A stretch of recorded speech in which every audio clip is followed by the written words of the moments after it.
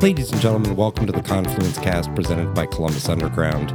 We are a weekly Columbus-centric podcast focusing on the civics, lifestyle, entertainment, and people of our city. I'm your host, Tim Fulton. This week, I sat down with Peggy Crea-Dai, the General and Artistic Director of Opera Columbus, to talk about this weekend's production of Orfei, running April 20th through 22nd at the Southern Theater. We talked about her beginnings as a singer, how she came to call Central Ohio home, and the unique opportunities for collaboration and growth inherent in the Columbus performing arts scene. You can get more information on what we discussed today in the show notes for this episode at theconfluencecast.com. Also, the Confluence Cast is on Patreon. Find out how to support this podcast on our website, theconfluencecast.com, or at patreon.com/confluence. The Confluence Cast is sponsored by Art Makes Columbus, Columbus Makes Art, featuring stories about our city's incredible artists, stories full of inspiration, challenge, passion, and success. For videos, articles, an up-to-the-minute calendar of events, and an artist directory, visit columbusmakesart.com. The resource for all things arts and culture in the capital city. Enjoy the interview.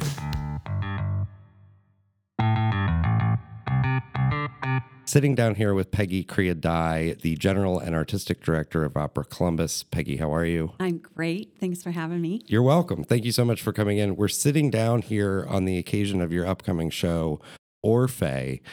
Give me the full pronunciation of the title. The full pronunciation is Orfei Eurydice, but we just call it Orfei.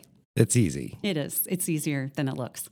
Good. Give us sort of the general overview of Opera Columbus, you've been around since 1981, is that right? Yes. So the company has a deep history here in Columbus. It's brought up some of the biggest stars in opera history have come through here. And just like all industries, it's had good times and bad times. Okay. And about 7 years ago now, which I can't believe, we came across one of those challenging times when the economy was also challenging. And the opera at that point artistically went away. And CAPA, Columbus Association for the Performing Arts, absorbed the company. And let go of everything that was old Opera Columbus and started it brand new. And that's when I came on board. Because you guys used to have the space up by Ballet Met, correct? That's right. On Naughton Street, they had their offices. So, and they've used theaters all throughout the city. And now we're branching out, but mainly we're at the Southern Theater. Gotcha. And what is your background? What brought you to Opera Columbus? So my skill is I'm an opera singer. That's my skill. And I've done that for the last almost 30 years professionally. And about the time that CAPA took on the opera company here, they brought in operas the way they do the Broadway series from out of town. And one of the first shows they brought in fact, the first show they brought in was this Mozart opera out of Toronto. And that company hired me as a singer and said, hey, we're going to tour to Columbus, Ohio. And I was like, you're not going to believe this, but I actually live in Columbus, Ohio, because I had moved here maybe 4 years previously. And we're a professional opera singer. So you were a working singer, so you were being taken to different places to work. Right. I had my own little path to the airport, and I would go and be an opera singer wherever I was called to be. And then when I was in Columbus, I actually kind of hibernated a little bit because I was raising my kids. So I went from, soccer practice to the airport, back to, crafts. How old were you? So you took a little break, obviously. I only asked this as a father. You took a little break when your kids were born, right? I kind of did not do that. I took a 2-month break. How did that work? It was, looking back now, I'm thinking that was pretty foolish. In the performing arts, once you stop or slow down, it's really hard to gain the momentum. So for me, that was never an option. I always assumed I would be having to travel with kids. So it wasn't a big barrier for me. It just was what I accepted would be our lives, and that's how it's always been. So I traveled with my kids in tow and a nanny, and they got to go see. They still get to go travel and see places. So it's a different kind of life. And so for clarity, back to it, Kappa acquired the company because they weren't sustainable as an organization at that point. Yes. And under this was just a choice, not a good one or a bad one, under the guise of Opera Columbus was bringing in touring opera productions because frankly, that's logistically easier and cheaper probably than mounting the productions themselves. Right. And Kappa is not a producing company. They're a presenting company. So they needed to act really quickly. So to take a product that was already finished made a lot of sense to keep the Opera Columbus season going.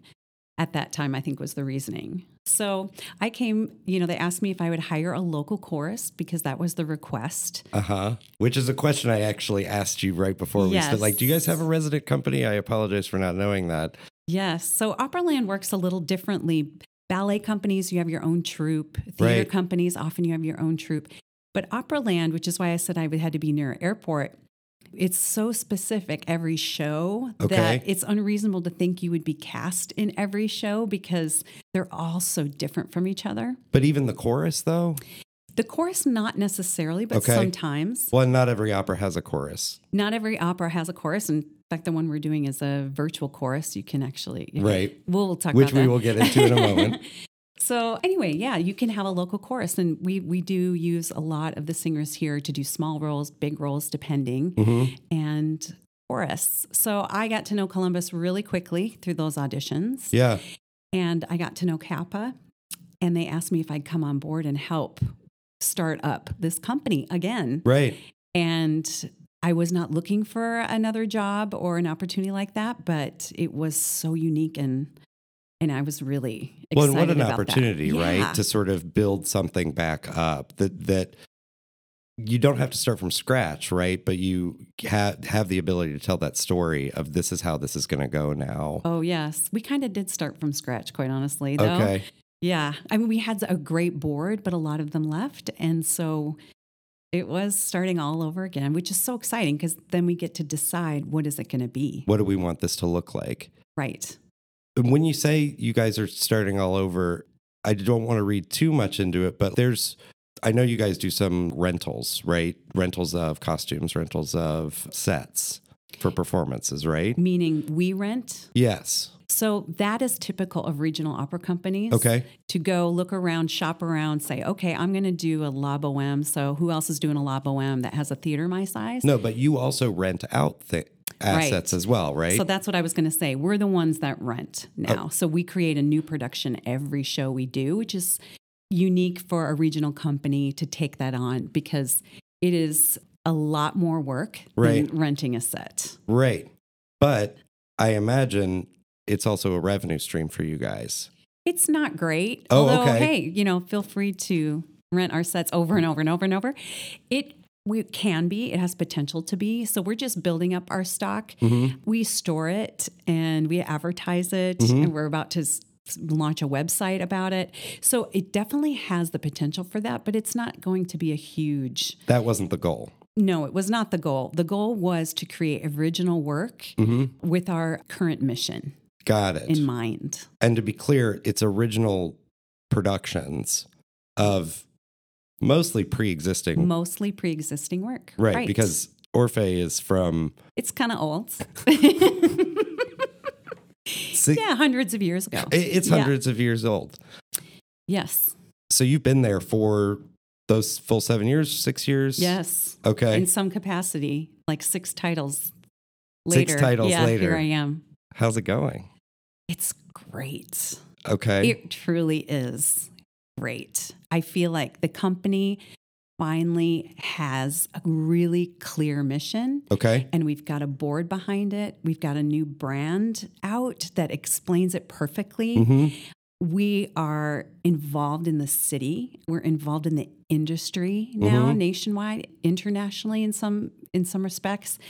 We're clearly living out this mission of helping emerging talent, giving people a break. Now, what programming or work are you doing in order to do that? We are the only regional company that has a relationship with the Juilliard School. Okay. And so they have an advanced program. It's not a master's degree or undergrad degree. They take about 9 singers or so, 4 every year, possibly. And some of them are also in the Metropolitan Opera Young Artist Program. Okay.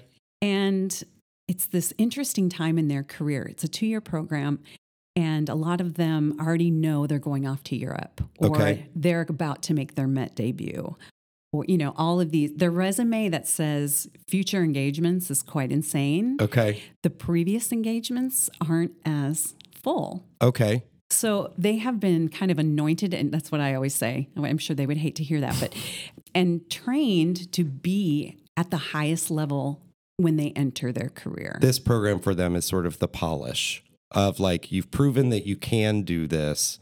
Here's the last sort of bit of training you need. Yes. Or here is a safe haven for you to learn these roles that you're about to do. Or, yes. I mean, they come there with an extraordinary gifts and talent. And it's kind of that is the last stop. Okay. Before a big career. Often you start a career and you build your way into it. These artists start at the top. Gotcha. And you've touched on it again, and because I think that I'm starting to understand why having a resident company isn't sort of how at least a regional opera company would any company. Any company. Yes, opera. So let's say you're picking out the season for next year, and you're looking at the, 5-6 productions a year, 4, pretty 2? soon, but right now we do 3. Okay, 3 productions a year. I would imagine there are only a couple of folks who can play certain roles. Well, by a couple of folks, it would mean hundreds. Okay. And hundreds, depending on exactly. There are some roles that are so specialized that maybe there's less than hundreds. But probably not. Talent is never the issue. Okay. And that's why I wish I could say I'm doing 5 or 6 productions, because there's so many worthy singers out there. Okay. So. But a person who is able to do a certain role is probably not able to do many others. Correct. That's what I mean. Yes. Okay. Got it. Correct. Unless you guys wanted to just stage the same productions every year. Yeah. Which there are certain ones you bring back every 5-6 years. Just like similar to like Shakespeare Wicked, in the Park. Or, you just keep bringing them back because that's what your audience adores. Right. Shakespeare in the Park is going to do Hamlet at least every 8 years. Yes. Right. Which makes me happy. I like that. It's a good one. It's a keeper. How did you become a singer? I don't really know how I became one. I wasn't very good at anything else. Okay. Where'd you grow up? I grew up in northern Minnesota. Okay. I wanted to teach elementary school music. I love kids. I love the idea of giving kids something else to be excellent at if they're not excellent at math and science and writing, even for that matter. So I was that kid. So I was very passionate about that. So blah, blah, blah, went to college. And for that, and then my senior year of college, I had this voice teacher show up at St. Cloud State. Okay. I'm sure you're quite familiar. No. It's an hour from where I grew up. Okay. Anyway, he landed there, and he had this operatic career background. Okay. And he said, hey, he heard me sing, and I was in the choir. And he said, I want to teach you. I want to train you. And I thought, well, who gets to take a voice lessons from an opera singer? I'm totally going to do that. This will be cool. This will be cool. And it was very cool. And I fell in love with the drama of the music. And, opera singing is like you're on the edge of screaming. It's controlled screaming. Okay. In a lot of ways, it sounds like that. And it's really dramatic. It's really heightened. And I fell in love with that.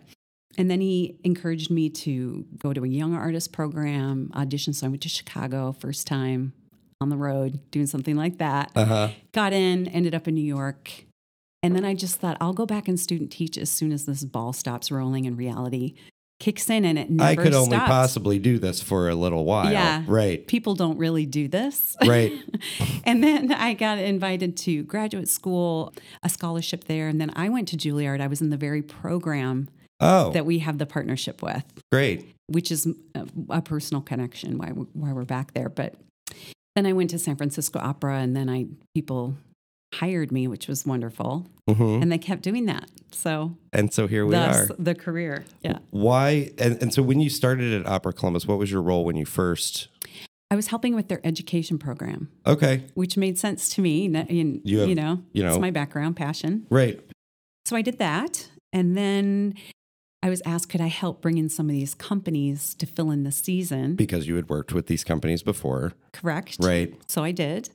And then we started producing, and we did it 2 years ahead of schedule as far as our strategic plan. Right. And now we're up to 3, and we have this partnership, and we started to rent sets in the beginning, and now we build them all, and we in fact rent them to other companies.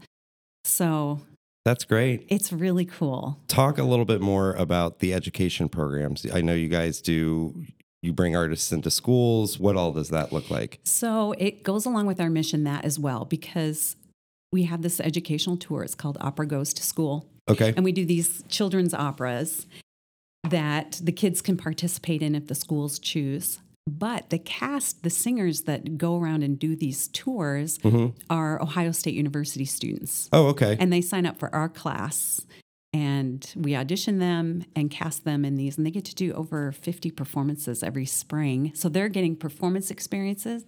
The schools are getting exposed to an art form that most people don't know about, or have no contact with. Right. So that's that. So program. These are vocal performance majors? Yes. Okay, in the School of Music? Right. Great. Yes. So, and they don't have, and are you guys teaching an opera program at Ohio State as well? So they sign up for our class, and then we bring them into our world. Your class is a performance class, Correct. Basically. Yeah. Okay, got it. Our class is the working world for opera. Got it. Yes. And then we also have the Juilliard students that come in, the Juilliard artists. Part of their experience here is that we arrange for them to go to the KIPP school, and they have a talk back and forth with these kids. They don't sing at them, but they just become in as real people. And the questions are really interesting because for these artists, because it's like, what was it like growing up? Why, they become, you wouldn't even know they're singers. How old are the people in the Juilliard program? They're early 20s. Okay. So this is just post undergrad, not this is essentially graduate school for them. Some of them have already done graduate school. Got it. It depends. Okay. Yeah, sorry, that's not a clear answer, but usually they're in their 20s. Got it. And then, so the KIPP kids get to know them as people. And I'm sorry, what's the KIPP program that you're referencing? So the KIPP school is an incredible charter school that Columbus is really fortunate to have. And I know they're building a high school. They have a junior high elementary program. And it's from how I see it as, it's holistic care for these students. So they're getting taken care of in every capacity. And as you walk through the school, there are these banners of all these universities. Okay. And every class that goes through the KIPP school knows what their graduating from college class is. Okay. So they're going in with the mindset of, I'm going to have a degree. I can have one too, regardless of my income or my background. So it's a college preparatory program. For elementary, junior high, high school. That's interesting. Yes. Okay. Yes. And a lot of these kids are in for lottery, so they're under the poverty level. Right. And they walk into that environment and they're taken care of. And they're allowed to dream, and they're expected to dream big. So it struck me walking through that school, there was not an artistic college. Okay. Like goal. Route. Yeah. Right. And that kind of goes back to my whole thing. It bums me out because some kids, that's the only way they feel successful and important is an artistic side to them. It's back to what you said, like you wanted to do music education because you wanted kids to have something they could be good at. Yes. Right. So how awesome. These Juilliard artists comes there. They sit down, get to know them. Then we take all those kids and we bring them to the Southern Theater. Okay. They see a performance. After the performance, the same Juilliard artist walks up to the balcony and says, hey guys, what'd you think? And the point is these kids, these students get to see these are real people. Mm-hmm. This isn't untouchable. This isn't impossible. Right. And my dream would be there be a Juilliard banner someday in the KIPP school. That's my goal. That's a good goal. And I think it's a reasonable one. Yes. So the folks that come in from the Juilliard program, they're not just doing that. I imagine a big part of it is sort of exposing them to this is what a regional theater experience is going to be like in your professional career. Yes. So we treat them and we pay them and we take care of them. Right. They're treated like the best artists in the industry. They're the rock stars that are coming in? They are the rock stars. Okay. And that's the environment. They're not treated like a Juilliard student. But that's almost an education program in itself, right? Right. Okay. So it's interesting. A lot of regional companies, opera companies, have a young artist program, and they bring in 4 singers, and they stay there and they get to experience things. But our whole company is a young artist program. Okay. So they get real life. Isn't that right. fun? No, that's great. great. That's what you get to do when you get to start over. Yeah. Well, and imagining these programs and looking for, like you said before, identifying a mission statement and then being able to pursue it and being able to, frankly, hearken back to it constantly and say, is this our mission? Is this what we're supposed to be doing? Right. That's great. Talk about the show that's coming up this week, Orfeo. Orfeo is a very old opera. And pronounce the whole thing again for us. Oh, you should be able to do it now. Orfeo et Eurydice. Got it's it. French, but for all of us that would like a shortcut, we can just say Orfeo. Got it. It's story, good guy, loses his bride. Mm-hmm. Very sad. Goddess of love comes down and says, I tell you what, you can go back and get her, and hope is not lost. And I'm going to let you do that. But here's the rules. Once you're there, you cannot look at her in the eyes. You cannot make eye contact. And let's be clear. What is going back to get her means going to the underworld. Right. The bowels of the spiritual world. Mm-hmm. And so, which is very exciting. It's portrayed really cool in our show. So he goes back, can't help it. She's confused, and he ends up looking at her. And in fact, she dies again. Because of this sort of rule curse that was broken. Right. Oddly enough, this opera ends happy. The goddess of love comes back and says, I am so moved by your tears and your love and the song that you sang to her, which is the most famous song in the show, that I will bring her back and you will live in love and happiness, which is what everybody wants, right? Everybody gets a do-over. Yeah, it's the perfect message. And talk about the uniqueness surrounding this production. I know that you guys are working with a company in Toronto, correct? Mm-hmm. Right. So this is a co-production with Against the Grain Theatre. It's this smaller but really edgy, cool opera company in Toronto. Okay. And then it's our other co-producer is Banff Center for Arts and Creativity, which is this crazy, explosive, experimental place for artists, all different kinds of artists. And it's in Banff, Alberta, which is one of the most beautiful places on earth. So as soon as we're done here, it travels to Toronto and then it travels to Banff. Oh, great. And talk about sort of how the chorus was put together and sort of the technical aspects of the show. Okay. Because it's not a traditional, we're working with really cool people, but it's not a traditional opera experience. Correct. Right. Okay. So we have manipulated the sound, the chorus, the ballet, the singers, and I'm trying to think what else, the visual aspect of this opera. So we've touched every area of this opera and brought in a modern sensibility. Okay. So we'll start with the sound. So we took the piece and we have a great arranger who added electric guitar. Okay. And synthesizer, and they'll be sitting in with the Columbus Symphony Orchestra. Oh, wow. So that you'll have the beautiful sounds of the symphony. And Baroque music is so beautiful. Yeah. So you'll have that, but then you'll have an electric guitar sounding like an electric guitar. Like he's going to rock out at times. And the synthesizer providing the sounds that you would hear in a movie theater or on your phone.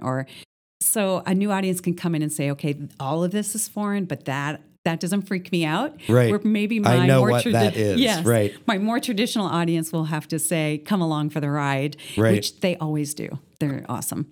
So that's the sound manipulation. The chorus, we put out an invitation worldwide for anyone to be in the chorus. We gave them instructional videos. You could sit in your sweatshirt in your home or wherever you are in the world and with a computer. We teach you the music. You sing into your computer. We capture the sound and the video. Okay. And we have a sound designer and a projection designer who compiles all of that. And you'll be projected, the chorus will be projected onto the set. So you'll see individual faces. Okay. And all and the some sound. of them in sweatshirts and some of them in button-ups. And some of them much older, some of them younger. Some, all different walks of life. Do these tend to be, are these professional singers that? Some. Okay. Some is just Sally Sue in her home in. But is Sally Sue a really just naturally talented singer? There are some that were very naturally talented. Okay. There were some less naturally talented. And that's why we have sound designers. That's why we have a sound designer. Well, and I imagine, I don't want Sally Sue to feel bad. Maybe her image is there, but her voice is actually not in what the audience is hearing. And she is appropriate for this show completely because we wanted to break down all the barriers. Okay. You're not good enough. You don't look like the right person to be in this opera. You don't look like the right kind of audience member to sit in our seats. Right. We're just stripping away every barrier we could find. Well, because the chorus in Act 2 is all in the underworld, the spirit world. And so they're spirits. Yeah. And then in Act 1, what are they just like? Are they supposed to be like townspeople or this is an aspect of the show I'm not familiar with. Right. So we have a ballet on stage. Okay. So normally when you have a chorus in an opera, they're actually on stage as characters. In our case, they're simply projected. Okay. Or they're off stage. They're behind the curtain. Okay. Like the Great Oz. So it is simply almost just a contribution of sound rather than. Other than their projected images. They are not necessarily a character. They are in Act 2, but not for the rest of the show. They're never physically on stage. And I'm probably going too deep in the weeds on this. They're representational of spirits in. Yes. Got it. Yes. It'll be really clear what they are. Got it. What the sound is doing. It'll be really clear. And the ballet company, they're a burlesque ballet company. Okay. If you're not familiar with burlesque, a lot of people think of burlesque and they're like, it's dirty strippers or something. And it's an art form. It's beautiful. And they're a ballet company. So and they're a Baroque ballet company. So they have a lot of flavor of traditional ballet. Okay. With this hyper sensual movement. So Company XIV represents Louis XIV. Okay. They're a New York company. They do their own Nutcracker. It's called Nutcracker Rouge, which is what I saw. And I had to walk around the block afterwards. I was like, this was crazy. Okay. And it must come to Columbus. These people. It was so incredible. So they are a ballet company. Okay. One of the artists I saw, her name's Marcy Richardson, and she is playing the character of Cupid. Uh-huh.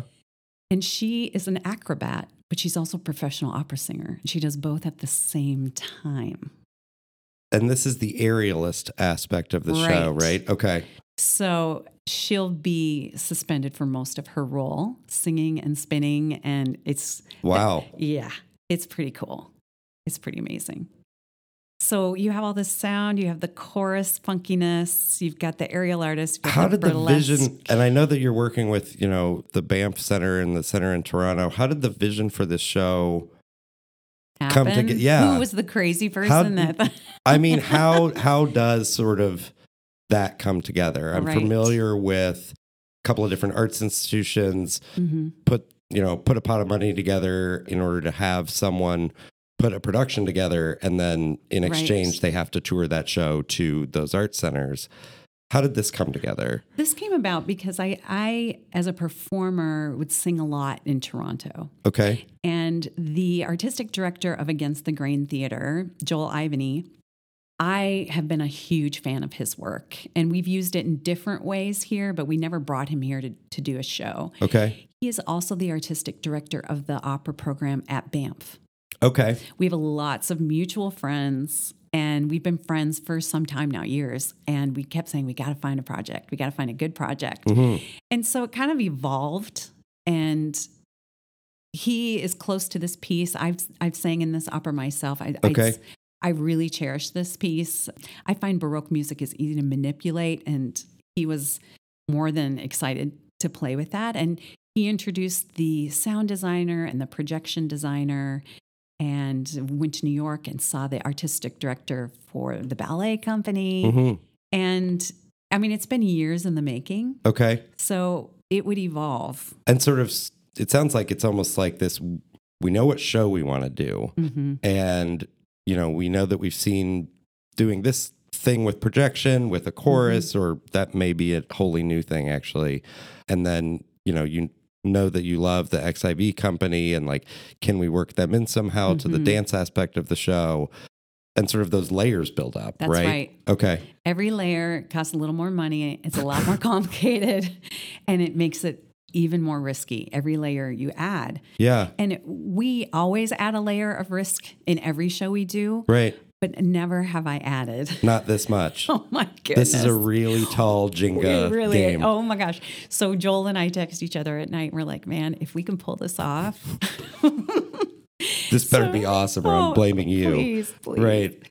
So yeah, it's kind of scary, this one. Well, that's exciting. Yes.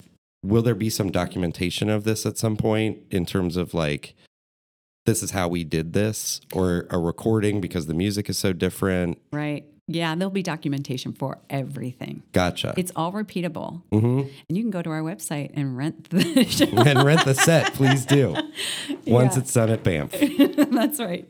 Talk about, grew up in Minnesota. Why did you decide to make Columbus home?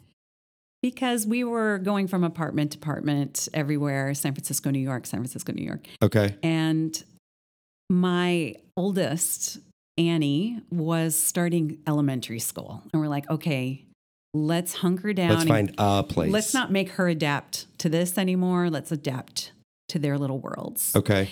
And the Midwest was great. And their dad got a job at Ohio State University. Okay. And so here we are. And Gotcha. I just needed an airport. So. And we have an okay one. Yeah, it's pretty good. Now that you've been, working within the art scene in Columbus, talk about the landscape there, what you see that's going well, where are the opportunities for us here? So Columbus also is in a very special place as far as art scenes go. It's interesting because, everyone will agree the city's growing, it's booming, it's young, there's tons of opportunity for people that move here. And the arts all got new artistic directors around the same time. Mm-hmm. A lot of us came on at the same time, the ballet, the symphony, the chamber orchestra, and we all actually were in Juilliard at the same time. How weird is that? Oh, I didn't know that. Yes. That's so great. Edward Liang at the ballet was with the ballet company. Rawson was there studying with the symphony, and I was there in that program. Uh-huh. So it's kind of, we're all of the same generation. Right. Kind of. So we started at the same time, and it was all of our first times being an artistic director. Okay. We all coming from performing backgrounds. Mm-hmm. And so we kind of hung on to each other for dear life. And I think it was the first time I got with Edward Liang, he suggested we collaborate. Okay. And that became a very natural way that the artistic directors work together here. What are we going to do next together? And so that's really special. And growing out of that was the series of Twisted shows, right. Correct? Right. That's right. And then, which we'll link to in the show notes. We don't have time to get into all of that, but have us back for that. Yeah. Is there another production coming? There very well could be another production coming. Twisted 3. You heard it here first. Something like that. Yeah. Good. Well, the second one was Twisted 2, right? That's right. Yeah. So were you guys then commiserating about even sort of I don't want to call it the gross aspect of your job, but the donor stewardship and the financial aspect of things. And, you're not all under sort of the Kappa umbrella, but there's some aspect of that here. Mm-hmm. So that probably, artistically, it's hard to collaborate as well. Yeah. But that's challenging too. So, anytime you collaborate, it's not going to be a perfect experience. Well, because someone's got to own it, meaning pay for it. And there's compromise everywhere. Right. Everywhere. Like every meeting, someone's compromising and someone has to step up. So to have a community that's willing to do that every meeting is special. So the conflicts are there. We're rampant, everywhere. Well, everybody's got an opinion too, right? But we get through it. Yeah. And that's what's special, I think. What are the opportunities that you see for Columbus, or what do you see sort of coming down the road? All right. So I'm going to go this route because it's happening now, but public funding for the arts is sadly very behind in cities our size. So we're working hard and hoping to get more public funding. It will change the arts here for the better if we can manage to do that. I think as young people move in here, or, all the new residents of Columbus, getting them into the arts and excited about it and part of it is important. So that opportunity, that's huge here. We don't have a city that's necessarily established yet. We haven't defined ourselves completely yet. So right. Well, and what you're talking about in terms of public funding is some of the proposals that are on the table for, what is it, a ticket tax? Yes. Okay. Because there is the bed tax that partially funds We love GC. the bed tax. We love the bed tax, indeed. But also a unique thing, and I don't think that a whole lot of people realize it outside of either your level or you work in the development office of an arts organization. We don't have a lot of old money. Right. And so we don't have a whole lot of old donor base that just sort of has money that wants to have a symphony in town and wants to have an opera company in town. Right. And I know from my time at the Wexner Center, a whole lot of the conversations were about sort of fostering arts patronage in a sense of, yes, you should go, but you should also donate. Yes. And making that a norm. Right. And I actually think some of the proposals that are on the table for funding are interesting because they come directly out of people's pockets, and so they know what they're giving. Right. It is sort of, quote unquote required, but at least they know what it's going back to. Right. So it's interesting. And I'll link to those proposals or articles to them in the show notes. Oh, great. Great. Peggy, yeah. Thank you so much for your time. Thanks for having me. Of course. Great.